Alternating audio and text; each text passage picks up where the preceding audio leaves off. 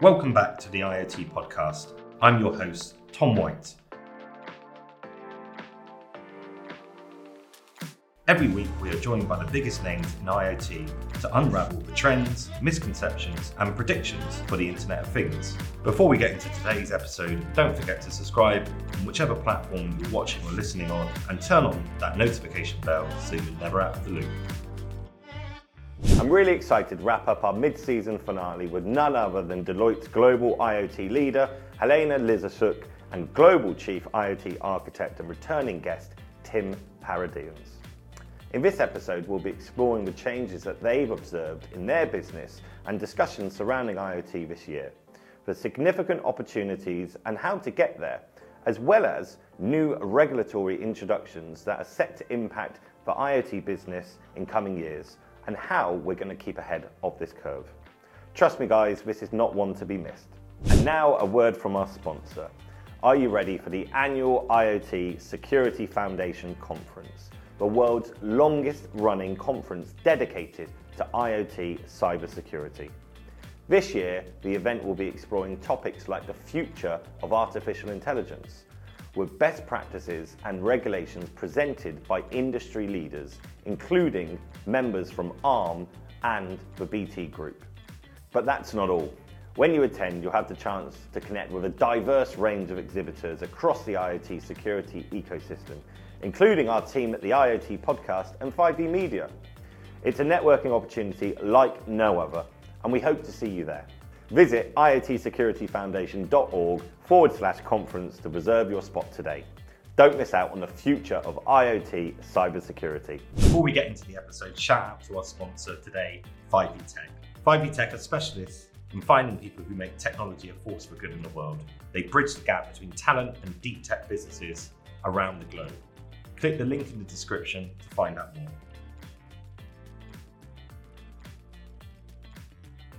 Welcome to the IoT podcast. Pleasure to be back for this, the season's finale. And welcome, Helena, and welcome back, Tim. Hey, Tom. Nice to see you again. Nice to see you. And Tim, pleasure to have you back on. And this time you're bringing a guest with you, Helena. So without further ado, maybe we can do a quick bit of intro so people know who you are and what it is you do. So maybe, Helena, as you're new to the podcast, could you explain who you are and your background in IoT, please? Sure, absolutely. Well, it's an absolute pleasure to be here, especially coming back together with Tim as Tim's special guest. And Tom, fantastic to be your guest as well.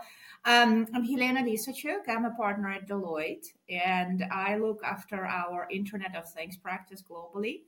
Actually, together with Tim, we started the practice, 7-8 years ago, when, industrial Internet of Things was still kind of a concept.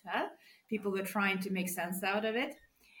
We felt it was very interesting, very compelling ability to work with pretty cool partners and new technology, as well as solve some new problems that were not solved before. So that was sort of the motivation for us to get started. And of course, working for Deloitte for us, it's not just about playing with technology, which we've done a lot and we continue doing so, but it's really about applying it in the right way and finding the value we bring to our customers and partners and ourselves. So we'll start with that too. And I think my background, I don't have a degree in IoT, okay? When I went to school, sorry, I'm not that young, we didn't really have IoT as discipline, but I did study semiconductors and business, and I'm doing my best to combine the two in the world of IoT. So that's a little bit about me. Excellent. It's interesting you say semiconductors and business. I think that's the first time I've ever met anyone that did something very similar to me. So, really? Yeah. So I studied 2 degrees, and one was in business and one was in embedded development. So it's very rare to see someone do both. So I'm sure we'll have a lot to chat about later. Fantastic. Tim, and quick intro to you. Obviously, you've been on the podcast before, but for those who haven't listened to that episode yet, could you explain who you are, Tim, and what you do within Deloitte? Yeah, sure, Tom. For those who have seen me before, I'm still working in IoT as I'm a partner in the Brussels firm, but working very closely to Helena in the global team. So I act as global chief IoT architect, for whatever that means. So that means that whenever we talk about IoT technologies, I try to bring a perspective on what works, what does not work, in which ecosystem you can develop the solutions, how to create a business model around it that can be meaningful, but also what are the consequences in business going forward. One of the things we'll discuss later on is how easy or uneasy it is in our European context to build new solutions that can be sustainable over a longer period of time. But happy to share some thoughts around that later on the podcast. Excellent. Well, welcome both to the show. Really appreciate it. Obviously, having anyone from Deloitte onto our show to talk about IoT is quite the significance, right? Deloitte, very well known, established business. So, first question for me, really, to kick off with is to talk about trends and developments in IoT and kind of what you're discovering within the organizations that you're working with at the moment. So everyone comes at this from a slightly different angle, but what are you mostly being involved with at the moment, and what do you see being developed in IoT currently? Shall I start, Tim? And we'll get a tag team, yeah? All right. So I think there are a number of things. On one hand, we could answer this question from maturity of technologies, but the other way to look at the trends in terms of adoption of this technology, right? And where the demand is coming from and where is the hot topics are coming from. So what we see now, which is maybe different from a couple of years ago, is the overall understanding and appreciation of what IoT technologies could provide in terms of generation of the value, right? And IoT for us is not just about the sensor that captures information, right, and passes somewhere in the cloud. For us, it's about end-to-end solution, right? So yes, sensor is likely to be there that will detect something happening in the physical world. But then there are various types of communication technologies that allow that information to be transmitted to the cloud, or it's stayed in an intelligent edge setting, right? So you have no cloud communication, and then something happens and some insight triggers behavior back in the physical world. So that's what we call, physical to digital loop and back. So these solutions that we are looking at are using all kinds of technology that is becoming very, very normal nowadays. From advanced communication technologies, and I will not steal Tim's thunder because I know how much he wants to talk about 5G and intelligent edge, so I'll skip that. That's for Tim. But also ability to leverage, edge AI, for example, generative AI. It's there, right? So our solutions become much more advanced and sophisticated. And of course, also what's happening is the price point of some of these technologies is becoming much more affordable. So we are able to create solutions right now that, 5 years ago were simply A, non-existent, B, not affordable. So that is a big shift that's happening. What's also happening is large companies, large enterprises are becoming more aware of this topic. And instead of saying, hey, let's build a pilot for, let's say, predictive maintenance, we are talking about major programs that the leadership of these organizations is behind. And it's not just, okay, you may start with a pilot, but you already think about scale. And this is becoming a norm. Now, what we also see is connected products, not just connected cars, but connected appliances, intelligent products are also becoming quite normal. So again, if 5-6 years ago, we were talking about industrial IoT being where everything is happening, right? Like predictive maintenance, asset intelligent use cases. Now we talk about consumer IoT also becoming quite mature and mainstream. And of course, the other thing that is happening now is the governments are becoming much more digital, much more aware of the citizens' needs, much more compliant with the policy, of course. If you take an ESG topic, for example, or electrification, or, any of these, they all have some IoT implication, or you need IoT to enable it, right? So that is another big thing. So much sustainability topics, every day. I don't think I will lie if I say Tim and I every day always have a conversation about, use cases using IoT technology in sustainability, energy management, energy transition, something on that topic. It's just the norm right now. So I think these are sort of key things and shifts that I am seeing, and there are some other cutting edge trends, but I would like to save it for later. But these are kind of the key shifts that I'm observing. And maybe Tim, you want to elaborate on some of your views. Now, if I look at it and just comparing last year to this year, I think we are having another conversation. Last year we were still saying, does the Internet of Things really exist? Because it's not there yet. Not for a lot of companies. We're somewhere in between understanding the value of what it can bring, but also understanding what a client wants to pay for that initial service that we're offering. Now I'm having more scale-up conversations. So what does it mean to not do this for one plant, but for all my plants, not for 1,000 assets, but for 100,000 assets? And there are new mechanisms that come into play. If I'm working now with a client, we're talking about 25,000 assets in one warehouse. Can you imagine if you have only an accuracy of 99%? That means that 1% is creating for 3 weeks of rework every single month. So that's unacceptable. So we're coming at an age where the Internet of Things needs to be very industrialized, very, very rigid. And also the European Commission has understood that. Hence, you see all of a sudden the uptake of new regulations. The second thing they've realized is that they're missing quite some revenue all of a sudden on these digital platforms. And they also want to take that on board.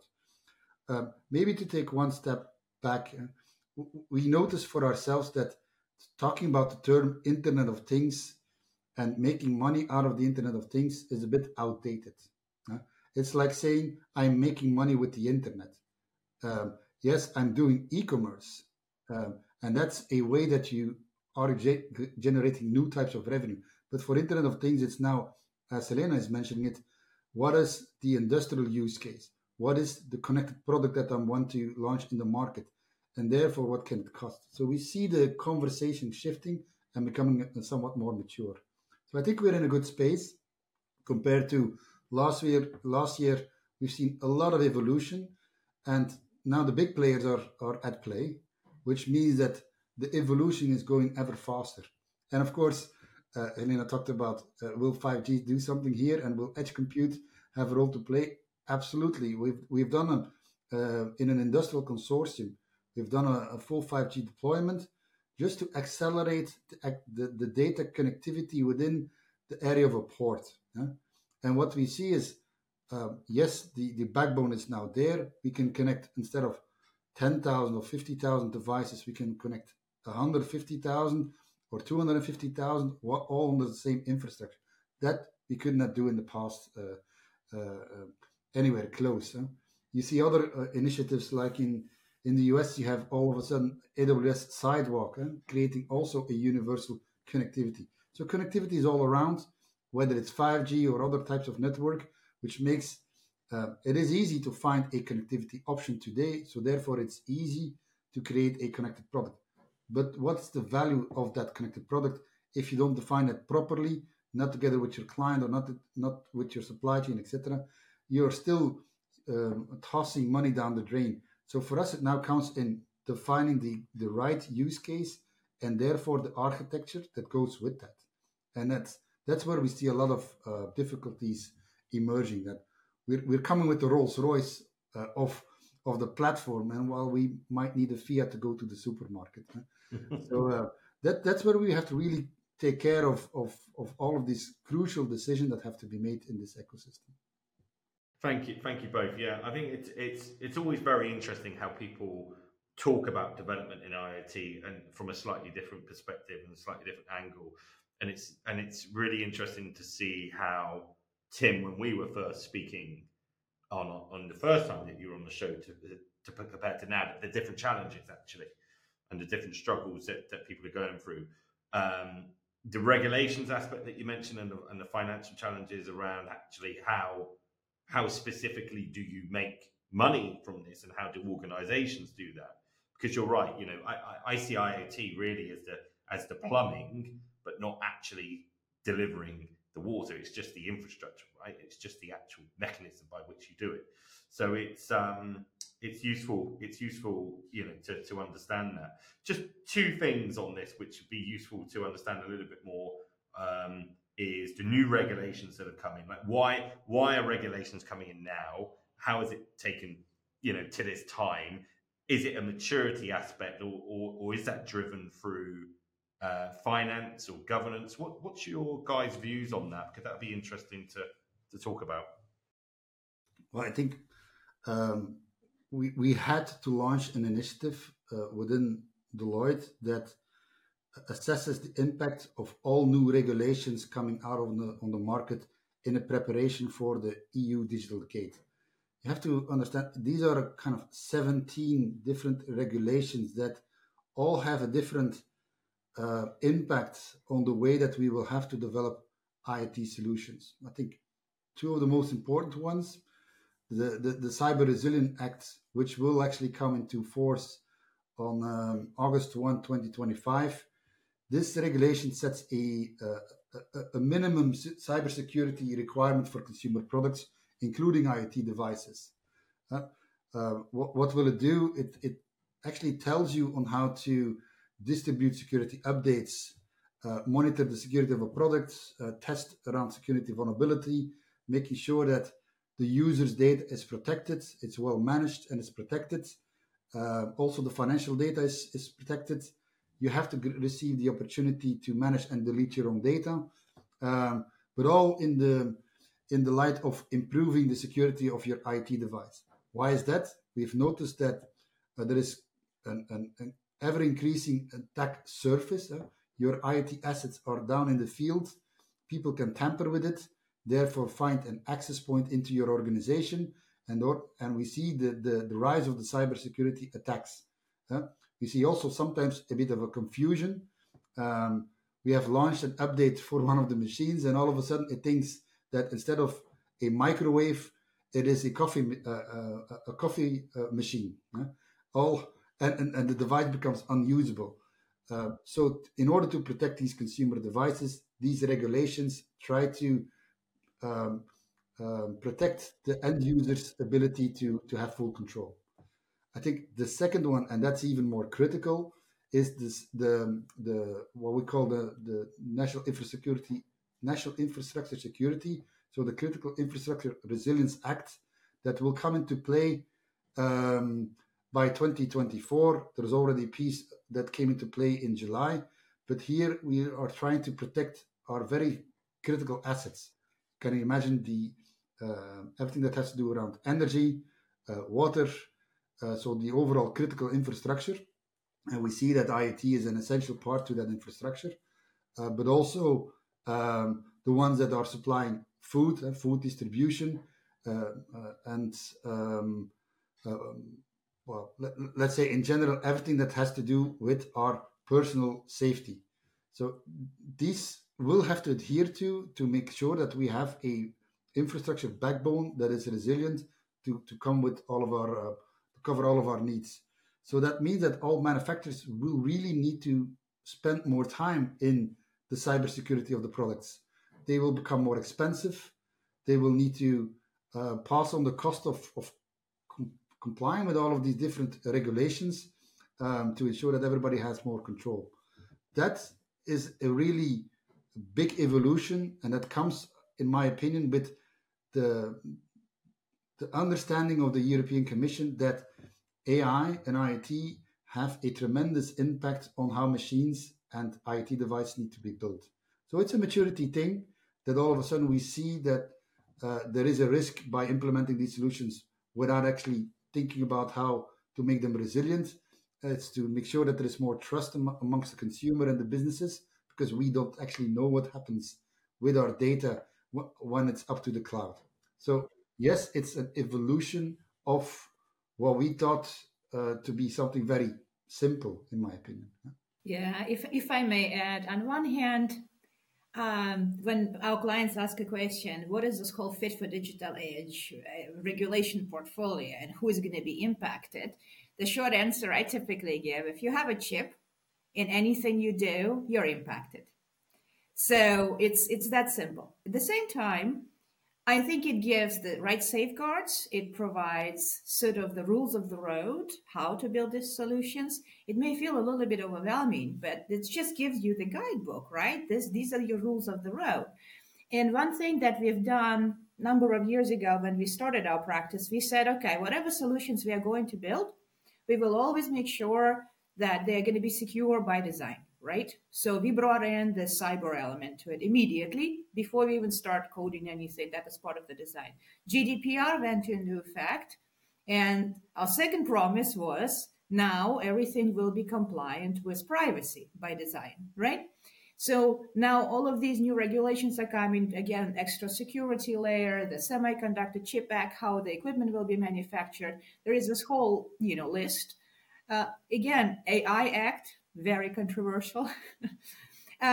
We just want to make sure we are prepared, we understand it, and we include it as part of our design, and we do it properly from the beginning as opposed to doing, clean up afterwards. So I think that's sort of a shift in mentality. And Tim sits in Brussels, I sit in Amsterdam. We have 22 lawyers. That's all they do full time, monitor these regulations and try to educate us. And Tim, you have plenty of your lawyers with EU being in Brussels as well. So it's just something that becomes a norm. And what I also see, there are some technologies will be much more in demand for the way forward, right? So I want to bring one example. One of our partners, a company called PairPoint, they have a platform called Digital Asset Broker, which basically takes a simple SIM, put an extra agent on it, and that SIM becomes a container, blockchain protected, with every possible security certificate that comes with it. So what does it happen? It gives you extra security on the edge. As Tim mentioned, these devices are sitting somewhere, right? They're not mended or looked after. You want to make sure they're secure. So gives you security. Now, because it's secure and it has its own identity, you could actually participate in trade just because the thing became an identified thing. And you could use that thing as a wallet or a payment mechanism. So it's the whole, it's the beginning of the economy of things. And I kind of look at it as it's an evolution of the IoT, is an economy of things, where things will be extremely amazing. Imagine your car pay for itself once you finish your, charging at the electric, Shell recharge or whatever you're using to charge your electric car, or it will pay my house because I'm using my electric batteries to charge my car. So this whole shift in the economy and how we're going to be seeing things. It will be a compliant, but that's just sort of where things are going, which is super exciting. Makes our job very, very, very interesting. Yeah, absolutely. Just on that note around the economy of things, Helena, I think China is quite well heralded for this, actually already being advanced. I think if you I think it's WeChat, things are already automatically done. So they'll monitor it with cameras and automatically discount the payment from your card. And I actually think, well, look, that is the way that we're going. But this is also why regulations are important. I think outside of a legal practice, sometimes when you hear regulations, it gives connotations of something quite stale or a little bit draconian. But actually, it's really important, isn't it, to protect the consumer, to protect the business that's using it, to ensure that this is done in the right way and adhering by certain principles. And I think it's been needed for IoT for a while, because it's a little bit like the Wild West sometimes without this, isn't it? Yes. You really don't know actually how these things are going to, work together and what that means. So I think in general, a good thing. Yeah, absolutely. Absolutely. Mm. So, but it's a good thing at one hand. And now that we have some regulations, it will certainly help us to put the right guardrails around product development. But then there's still some choices that have to be made around what is the ideal tax scheme linked to your product. Because at a certain point, there is a mentioning of where is now value being created. Is it in the plant where you do edge analytics and for predictive maintenance, for instance? Are you generating additional profit in that plant, so in that part of the world, and should we tax it there, or should it be taxed in your in the data center that you have set as to be your central processing unit? But the impact can be quite significant. So when you are designing architectures for your clients, you have to take into account not only secure by design, but also what is the best business model and how can the distribution of resources actually aid into having an optimal profit share. So it's quite difficult for clients to be in this situation today. So we see the opportunity, but there are some challenges that we have to overcome by good design, by having guardrails into place so that the innovations that we do serve the end user, serve the cities that we are working for or in, and serve the businesses that we try to gain profitability. So it is a quite complex system to navigate yourself in. Yeah, that's a really good point, Tim. Thanks for sharing that. Yeah, I think it's almost like when you used to code, many years ago for resource constrained devices, right? You wouldn't have that much memory, so you had to make sure the code was efficient. You had the guardrails, you had the parameters in which you had to work by. So yes, on the one hand, it provides a level of comfort, but actually it does, by default, add a layer of complexity also to how you deliver that solution. But I think as a playoff, actually, it's probably the right playoff to have, isn't it? Whilst it's slightly more complex, it is actually being harnessed and done in the right way, and that people should seek comfort from that and understanding that the regulations are there to protect and serve their purpose.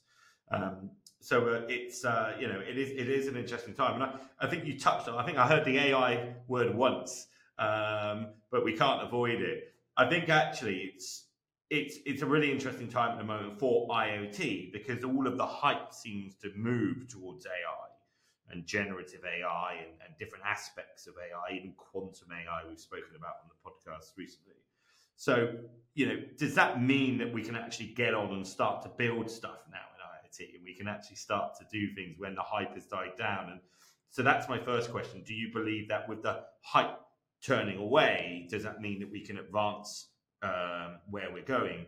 But also, can we converge these together? So can we use AI with IoT? And if so, what is Deloitte doing about that at the moment? Oh, I love this question, Tom. Tim, is it okay if I start, or would you do the pleasure? Go ahead. All right. So I think the world already converged for many of us. We have regular debate with Tim. Why do we still call ourselves IoT practitioners when we spend more time with generative AI topic, for example, or, edge? In my mind, generative AI is not really a hype. It's just became more real right now and more affordable. And there are two ways how at least our practice looks at it. On one side, there is a tremendous value you could achieve by using generative AI as you build your solutions, right? Because what is IoT solution? At the end of the day, it's a software. It's a code that's written, right? And using some of the tooling that is coming right now in this family of generative AI, like OpenAI or, you name it, Copilot, you can write your code, you can debug your code, you could optimize your code, you could structure your code. Most importantly, you can document, because that's not something developers like to do. It's a boring thing. And you can test it. So if you build new things, leveraging the generative AI capabilities, we use it ourselves. We do it for our clients. It's just becoming a norm, right? As far as another way to look at generative AI is what can you do within your solution in keeping generative AI as a capability. And I think with that one, we have been very cautious, at least in some of the discussions we had. The opportunities are endless, but this is precisely where you have to really follow the guardrails and think about how the information is going to be used, how you're going to deal with all of these potential hallucinations or whatever the model might have? Is there potential harm that might happen just because you didn't think about everything ahead of time? So I think that is also a massive, exciting topic, huge opportunity, but intentionally, maybe subconsciously, we are being very cautious as we approach embedding that into our solutions. I'm going to pause for a minute, and Tim, please share your views as well on this. Yeah, a slightly different view. If you would, AI was always there. Huh? AI is already alive before I was born, right? And I'm 45 years old, so you can. Yeah, it's from the 50s, right? Yeah. Now all of a sudden there is a renewed attention to what AI can mean. Small AI or more bigger AI. To make an IT solution work, you will always need AI. Somebody needs to process the signals. If it's a human, he will go crazy. I work for a company trying to do the optimize their processes. You have about 1,000 signals to process in 7 seconds. A human will not do that. So you need pattern recognition in order to know what you need to do. We done that. We recognize the pattern. We give something to the operator. You now have 3 choices. Which is the one that you want to make? Basically, it's always the same thing that the operator had in mind. So now we automate that full process. We go from, in that specific case, from 40 quality complaints per month to 0. Very easy case. A combination of sensing a lot of things, leveraging AI to process all of the signals, and having a human augmented human capability. In that process, AI was always there. Now there is a renewed attention to it. All of a sudden, it seems like AI can solve world's biggest problems, and probably it can, but it comes with a significant responsibility. MIT describes this in 3 roles. You have at one, something that will create the AI, which can be AI itself, like Copilot, as Helena is mentioning. Then you need somebody that explains AI. How does that large language model now actually work?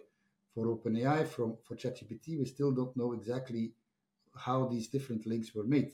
So it's still a bit of a black box. And somebody needs to explain on what's the logic inside. Because if we can't explain it, we will not trust it.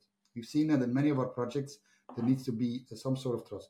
Today, we give silly questions, like how many cats exist in the world, and ChatGPT will certainly give you that answer. It might be a hallucinated answer, but if you don't trust it, you don't use it in a thesis or in a research. Then the third role that MIT describes is the AI sustainer, to ensure that what we are writing is unbiased, is fair, is ethical. And we, as Deloitte, have created a framework called the Trustworthy AI, which we apply on our IoT solutions as well. Is it fair? Has it been well designed? Do we have full traceability of the code? Are there any missteps that we can verify that everything is running properly, so that in the end, whatever is being decided by the machine, that it is indeed doing everything according to what the human thinks is fair. That is a very difficult thing within AI, because fair is rules that you have programmed, is a legal framework. It is not what sometimes the human thinks what is right or wrong. Something can be legal and still not the right choice. Like in military conditions, the reconnaissance man is a military operation, therefore you have the right to take action on it. The human in the mix will take very cautious choices. The AI would not have to do that because it has a framework on which it can decide. If you pull that through all of the different applications, AI can be used for good, and it can be used for bad, but it can be used for quite dodgy things as well. So we have quite the responsibility now more than ever to really build trustworthy solutions. That's not going to be an easy thing to do. So yes, we collect data on you as a human when you have a wearable, but how are we going to use that in order to create your convenience, etc. Your vacuum cleaner knows when you're at home. How is that data going to be used? Is it well protected? so that nobody can hack that system and knows, well, now is a good time to go and rob your house because you're not there. So it comes with a lot of responsibility, and I think we should not take it lightly. It is a very important moment for all companies developing IT solutions to do that in a proper manner. I completely agree. Thank you both for sharing such valuable insights on that. I mean, we're hearing a lot about this at the moment, aren't we, in the press about, open letters around stalling progress, or, having watermarking solutions to ensure that data and the original content is the actual original content. Something personal to me, actually, I was involved in recently. I actually did a DNA test for checking as an enhanced kind of blood test for understanding the body and how I can make tweaks in the body for health and fitness. And I was reading through some of the privacy policies, etc. But you've got to be so careful now, because I'm not just the only one that's doing that, right? You've got hundreds of thousands of people doing this. So I think you're right. If we're converging these together, the ability to keep and harness this data in the right way is a really, really critical one. So it'll be interesting to see how that unfolds, actually. Certainly over time.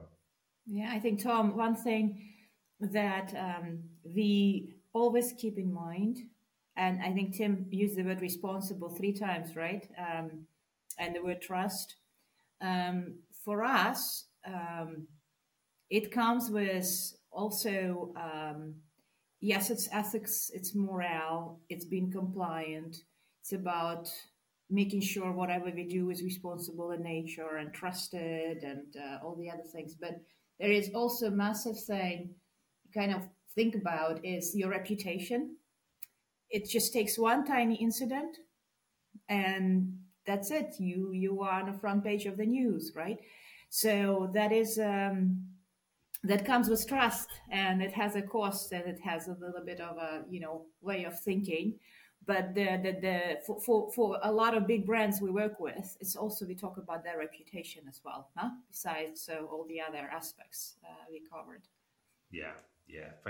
Thank you, Helena. Yeah, I think that's a great point, because the reputation takes a long time to build and can very quickly change, right? Exactly. So, it's a good point. So moving forward to the future, then obviously we've spoken about the convergence of AI and what that looks like in the IoT industry. Talking about long-term financial viability for some of your customers around IoT ventures, how can customers ensure that they get that longer term when everything is changing at such a quick pace? What advice would you give to some people to ensure that they're going to make some money from this? Well, big question. Can make money. I think we talked about the previous time about the case with one of my clients. We looked into their energy consumption. We actually added some sensors on their machines.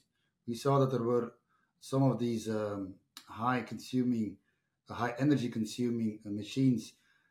Their performance was not aligned with the process. So it was a furnace, for instance. You heat up that furnace.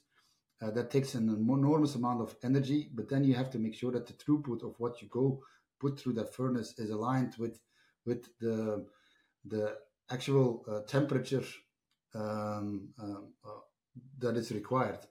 Sometimes heating up something in 15 minutes requires 50, 60, 70% more energy if you would do that on an hour when that process actually needs to be up and running. So we were able to save on a gas and electricity bill, about 15 to 17% per month. But for this client, that means saving that amount on a gas bill of 200,000 euros per day. So yes, there is an enormous amount of gain if you do this properly. So now we have implemented a couple of sensors. We know exactly the performance which is currently at the table, what we need to have an optimum process, and therefore we can create quite the impact. It's not always going to be a couple of 10,000 euros per machine per day, but the incremental value, if you do it on a shop floor somewhere, is certainly there. For another one, we actually looked at their cold chain and the protection of the cold chain. We were able to go from a active cooling to a passive cooling. In terms of sustainability, very important choice. Also, the chemicals which are being used in an active cooling is not to be underestimated. So that the whole switch is leading to a lower energy bill of around 20%. Again, significant numbers that you can achieve.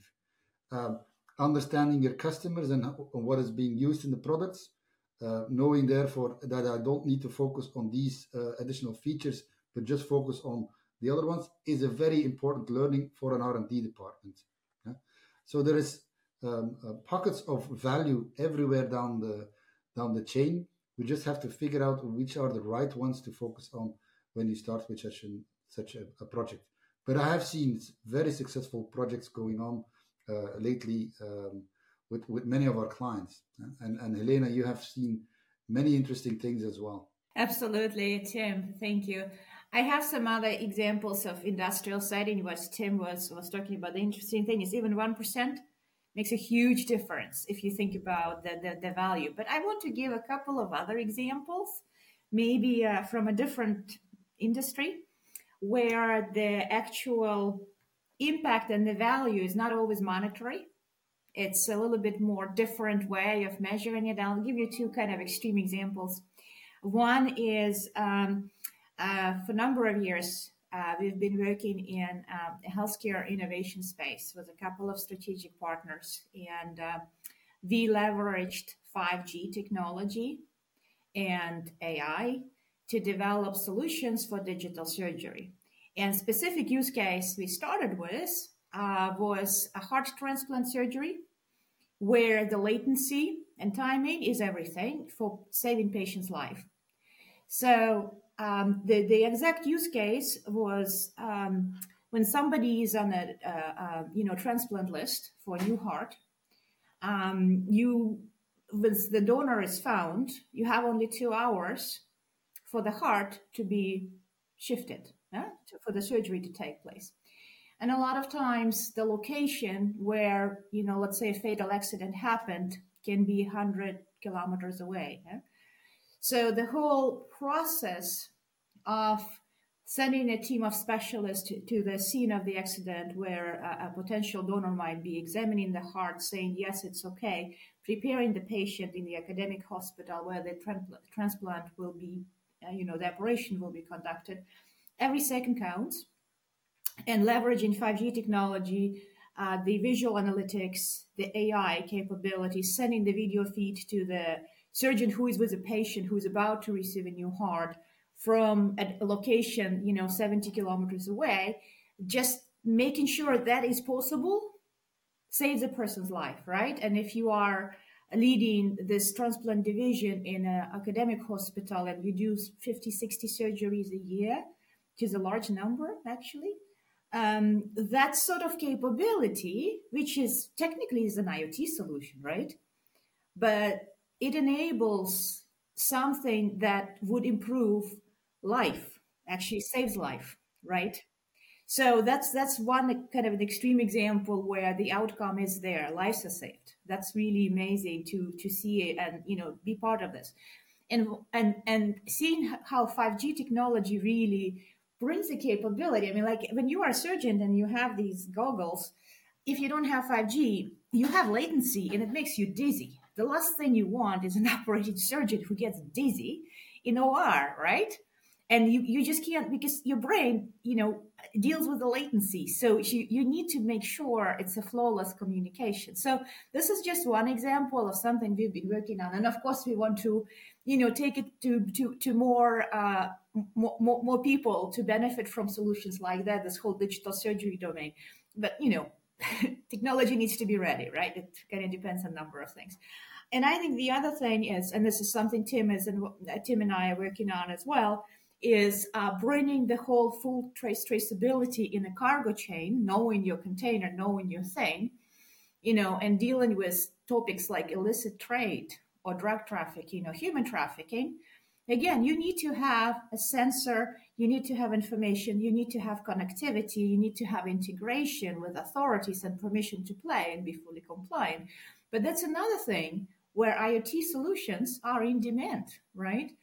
Basically in illicit trade domain. And that's something that we are working on together as well with a couple of select partners to, create value. Of course, there will be a business case, huh? Of course. Just track and trace visibility and predictability of the point of arrival of a shipment is already huge value, right? Imagine the days of COVID when the supply chains were so broken that you just didn't know you couldn't put a car together, half of the parts were missing, right? So that whole business value of supply chain traceability and visibility, but then you think about taking it further towards topics like illicit trade, which have massive impact on our society. Yeah. I think that's some fantastic examples, and again shows the breadth of the work that you're doing in Deloitte, right? With so many different customers and so many different use cases, it's really quite amazing, actually. As we come to near the end of the show, guys, one of the questions that we always ask is a kind of prediction for the future. Now, actually, along all of the episodes that we've had this year, we've been talking about predictions for 2023, but I'd like to go one step further and say a prediction for next year, actually, as we're coming to the latter parts of 2023 now. And if I could start with maybe you, Tim, what one prediction do you have for IoT that you hope to see in 2024? Well, there are a couple of technical evolutions that we see happening.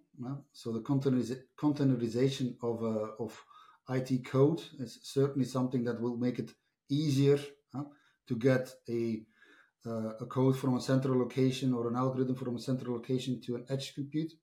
And that's going to make IoT more manageable. And that is certainly needed because we hardly know what kind of version of software is on our devices, how it needs to be updated, and we have a legal obligation to know. So that's certainly going to improve. So technically, I see a lot of evolution coming our way, quite the investments of all of the hyperscalers into that space. Overall, I think edge AI, so making the edge a lot smarter, will it's today already a reality, but the adoption is happening now at the more mature clients. It's very hard to do that, by the way, because it's easy to talk about edge AI. It's very hard to implement a distributed intelligence system that knows when to learn, that knows when to go and get its updated algorithm from a central location and put it back into its architecture. Yeah? So that is certainly something where I've seen all of these IT platform vendors to invest a lot. That's trend number one. Excellent. Thank you, Tim. And Helena, how about you? Well, I would like to completely agree with Tim, and maybe this is a trend, or maybe that's my wishful thinking. But the whole edge AI topic and the fact that edge is becoming much more intelligent, that is happening. And there are many examples, including having like a cloud in a car in one box. It's one of the things we've been working with one of the semi players. It's there, but it's not really adapted at the right price point yet. But I think it's heading there. So the edge is becoming smarter. But the other thing that I would really like to see, and I think it's getting there, don't know if it's 12 months horizon or 24, but the friction in data exchanges, right? At this point in time, every time we build the IoT solution, we always need to think about 15 different protocols and different communication ways. So I really, really would like to see less variety and more commonality, because that variety creates unnecessary friction, complexity, and cost.